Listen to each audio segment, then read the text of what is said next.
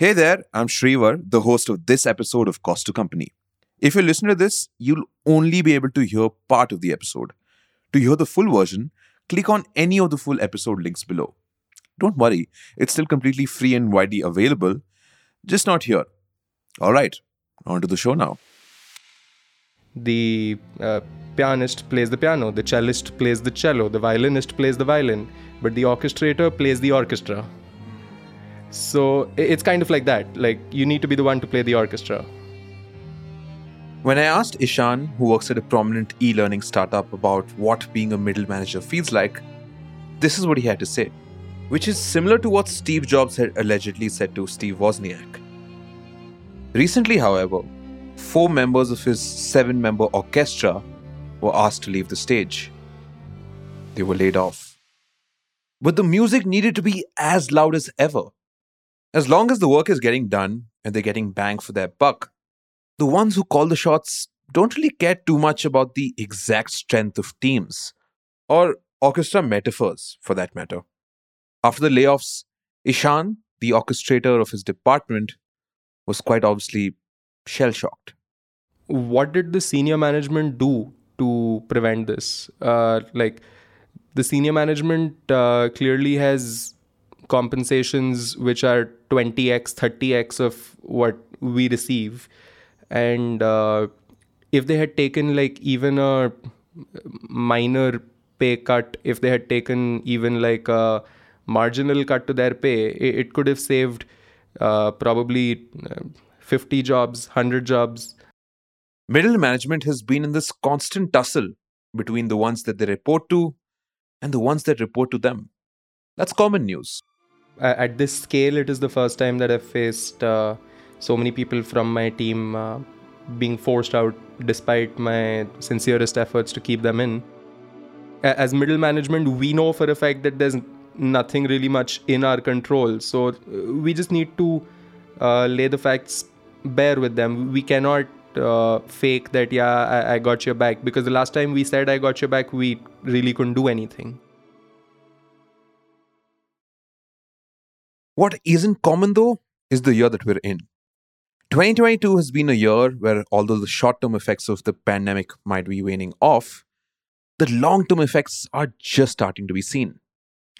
Managers are juggling between being sharp communicators but creative storytellers, having a team first approach but a business first mindset, keeping the interest of the bosses in their mind but empathizing with their reportees in their hearts.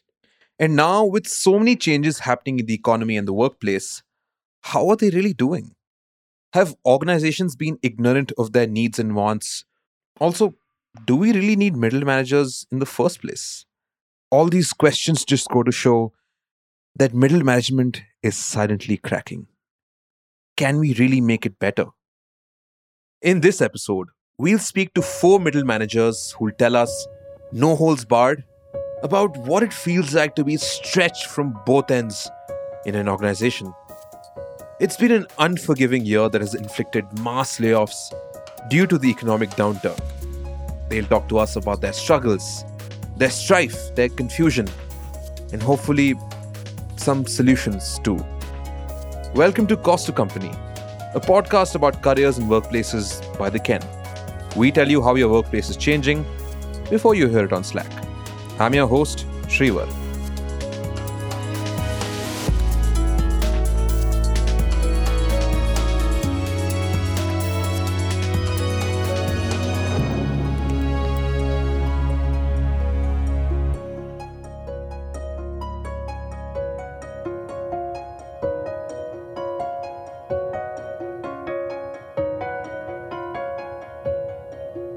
Okay, so this is not the first time that middle management is coming under the fire. I mean, their function has been misunderstood for quite some time now. An HBR article said that we've seen them as unexceptional and mediocre supervisors for far too long now. That article was published by Abraham Zelzenick in 1977. It still applies. I agree with most of the points there. And so does Siddharth. You ask someone to do a job and they'll just do a job and that's the end of it. It goes beyond that. You need to be having a lot of conversations with people. Siddharth Billa is a product manager at Plum, where he works as the digital growth lead. He comes from a content background which requires high collaboration in the workplace. Being a manager, there are so many relationships and there are so many stakeholders that you have to manage, right? I think from my experience, like that's the basic, that's the most functional part of being a manager, is that you have to manage a lot of stakeholders and a lot of relationships. That's right, managing relationships. It makes sense, right? Being a manager isn't about managing work per se, or not just work, but managing people. Again, you're dealing with people, you're not dealing with machines, right? And it's not just that they're built for work. They have a life. They have a life beyond work. Even though middle management as a function has roots in the Industrial Revolution, where middle managers were the smooth operators made for man and machine to come together to increase means of production and obviously reduce the workload from the owners, things get slightly complicated in the world of the knowledge economy. We'll actually dive into this slightly later with another guest. But for now, it's important to realize that relationships are a key part of a middle manager's job. You might say, well, isn't managing relationships a part of everybody's job? Yeah, you're right. But what makes this relationship different is that it flows both ways.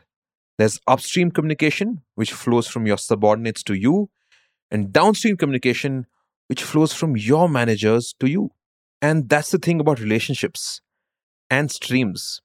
It might seem like fun, but you can be certain that there will be few boulders along the way. Otherwise, after a point, it's just frustrations which would kick in, because you're not able to justify what you're doing to the leaders as well. So that kind of stalls your growth. Plus, you're not able to, let's say, even keep your team happy, or the best performing members of your team happy.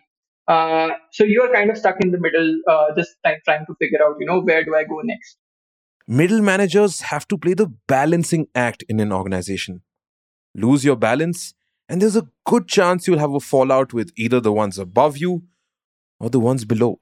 Siddharth from Plum tells us that it's been rewarding but difficult. And something happened a couple of years ago that made matters worse. Global hot zones, the coronavirus spreading. Fears grow of a global pandemic. We have a new name for the coronavirus. The World Health Organization has officially called it COVID-19. Teams went online, and organizational structures went for a toss. What use is the ladder of hierarchy when the entire world is on a Zoom screen? All of this did have some implications. As mid management out here, I don't know. It puts me in kind of a fix. Like, because the channels are so open, you rather than trying to say that my channel is more open than the other channels, you would try to put things in context for your team, for the people who are working with you, under you. Yeah. You would try to put it in context that although channels are open, but the first line of defense for you guys is always going to be us. Ishan, for one, said that when the open office culture moved online, it was a bit of a confusing situation for the middle managers. Why should the juniors speak to the ones in the middle when you can just slack the founder CEO? So obviously, there are some confrontations that you have that take place, and it is good to have a team or senior management that supports that view. Then there's Money. Money currently works as a data scientist and previously has worked in companies like Milliman and Snapdeal. So because you have to save people and you have to work for them, make sure that they're not. So they're already struggling a lot. You don't have to bring more pressure on them. What he's saying is that while 2020 and the years since were difficult, you were almost forced to build the muscle for empathy. You know that saying, right? Ships are calm at the shore, but then again, that's not what they're made for. Because what used to happen was, there are a lot of people who were, maybe good managers pre-COVID, but they actually realized that, they cannot really, stay without, looking at people, what they're doing, and if they're not, wasting their time. And that is why. You reached the end of the first part of the podcast. To listen to the full episode, click on any of the links below. The episode is still completely free and widely available. Thanks for tuning in.